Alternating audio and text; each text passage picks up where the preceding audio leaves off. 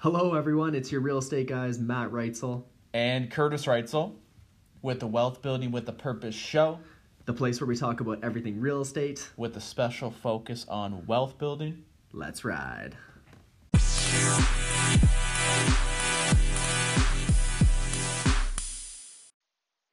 Hey, how's everybody doing? It's Kurtis Reitzel with the Wealth Building with the Purpose show. How are things going to everybody out there in podcast land? Today we're going to be talking about the net worth model straight out of Gary Keller's Millionaire Real Estate Investor book.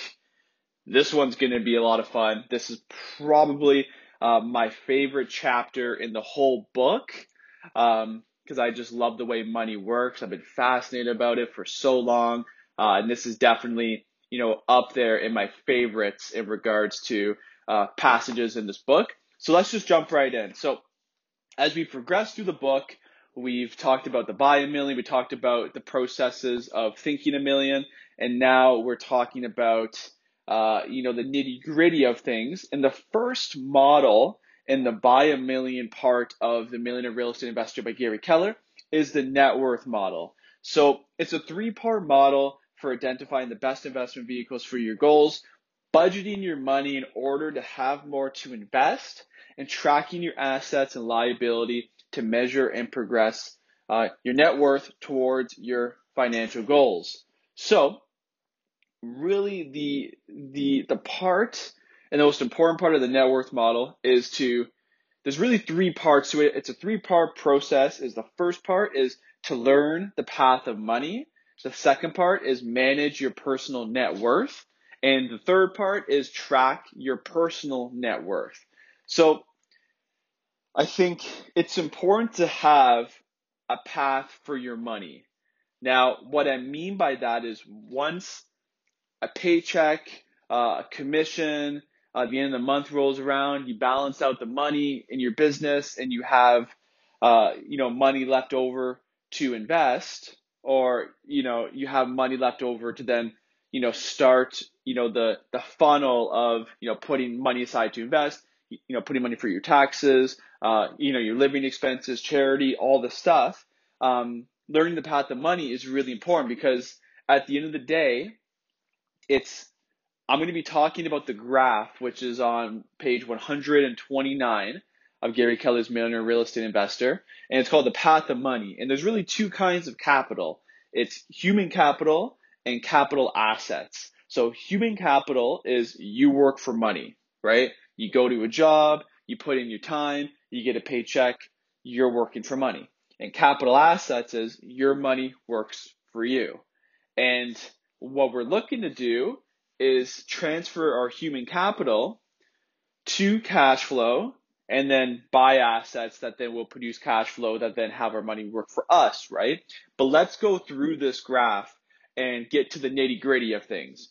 So let's just imagine all you have is your human capital right now. You don't have any assets, which you're at the beginning, you're starting off, which is fine.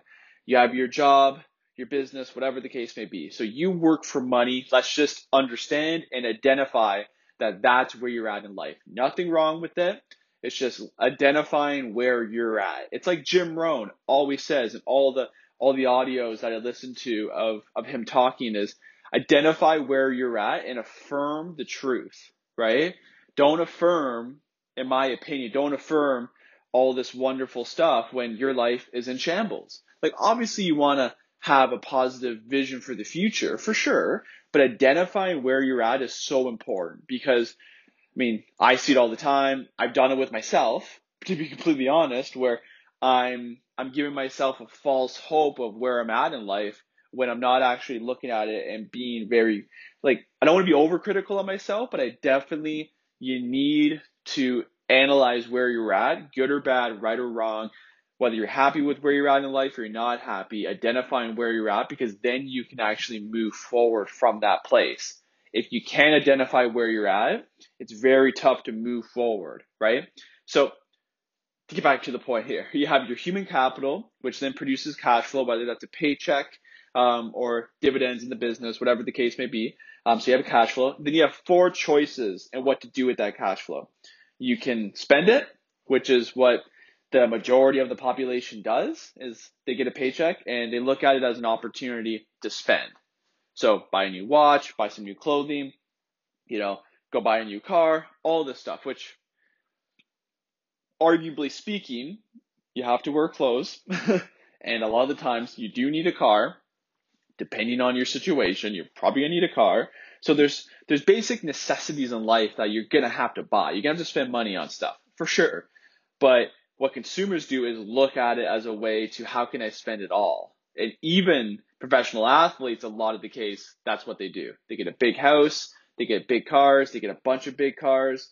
They're spending hundreds of thousands of dollars on vehicles, if not millions of dollars. Their houses, a couple $1,000,000, if not 10 million. They're spending, 100,000 to 200,000 a year in taxes. Like, it's just stupid. So they're looking for a way to spend money. The next choice that you have for your cash flow is to donate it. So give it away to charities, give it away to your church, give it away to an orphanage, give it away to the homeless, setting up, a charity, which in our company, we talk about that a lot, having our own company set up so that when we go out and we donate money, instead of you donating money to Red Cross or you donating money to a separate charity, you set up your own charity. So say like Reitzel Brothers, charities, or Reitzel Brothers, philanthropy, wherever the case may be. So then when we donate and when we go and we do our philanthropy, now we're doing it and actually getting credit for it, right? So instead of just me, and now this isn't all the time, right? Like sometimes you're going to be, helping out a friend, or you're going to be helping out somebody in another, like let's say you go to, on a humanitarian aid trip and you want to help somebody get a surgery because, they can't get it in that third world country. Well, a lot of the times you might just write a $5,000 check and just move on with life, and you don't want people to know that you did it. But a lot of the times we're doing all this amazing good work, right? Like out in the community, and we're not actually allowing ourselves to get credit for it. And it's not to say you just want to humble brag all the time, but at the end of the day, you want people to know the good works you're doing, because that's now then going to grow your business to then have more income, to then give more away, to then, be more recognized for the good works. And it's an awesome foundation, and it's an awesome cycle to get into, right? So anyways, you can either spend it or you can donate it. The third choice is you hold it. So you make that $10,000 after everything's said and done, and you put that in the bank account and you just hold it. And that's a way of doing it, is you just stockpile a bunch of Benjamins in the bank account, and you just hold on to it over time. And there's nothing wrong with that. My thought process is, well, I'll say the next choice here. The fourth choice that you have is to invest that money. So I think it's important to hold money and have reserves and have money available, so that if something pops up in the business or something pops up at the rental properties, you're able to have access to money. Now, some people will debate me and say, I don't need access to actual, money. I need access to a line of credit. So let's say a tenant moves out of your townhouse and you need to spend, $5,000 just to spruce it up because you haven't touched it in 5 or 7, 8 years, and you need to spruce her up, put in a new countertop and some new flooring and paint the place, whatever. You just need to put some money into it. A lot of people would argue that they don't actually need that money set aside. They just need money to a line of credit to pay for that work, to then just pay off that line of credit.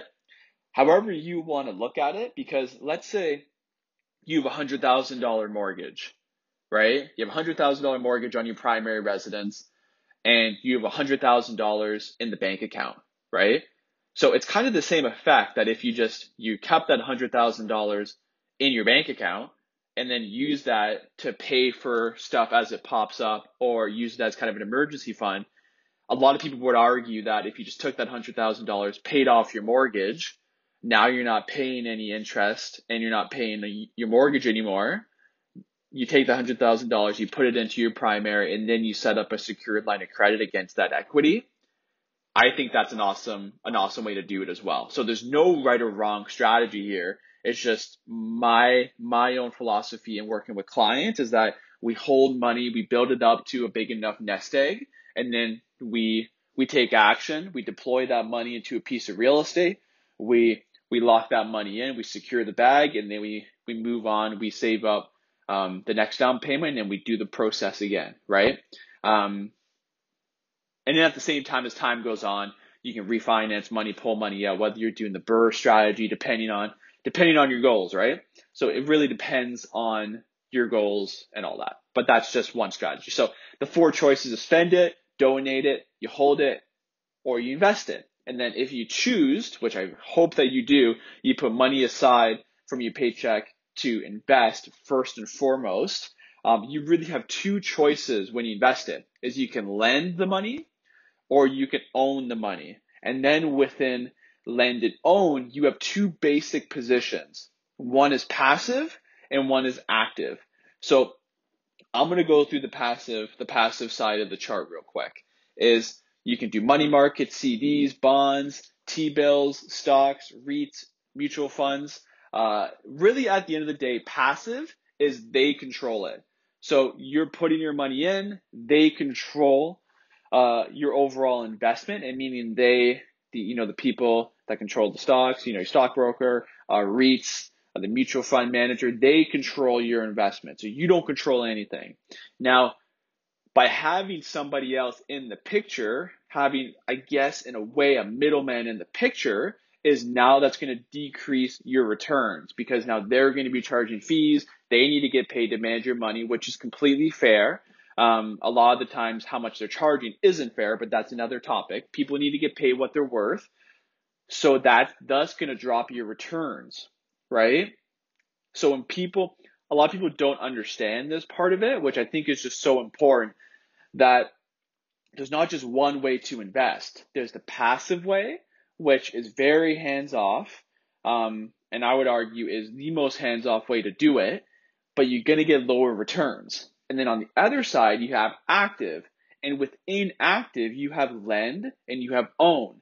So within active, you can lend, you can do owner financing. So you have a property paid off and then you sell it to an investor and then they pay you over time. You hold that money for them.